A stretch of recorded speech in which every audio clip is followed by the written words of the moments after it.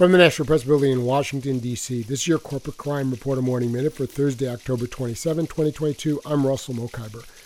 The Academy of Nutrition and Dietetics calls itself the world's largest organization of nutrition and dietetics practitioners, but a study published this week in Public Health Nutrition found that the Academy accepted millions of dollars from food, pharmaceutical, and agribusiness companies, had policies to provide favors in return, and invested in ultra-processed food company stocks.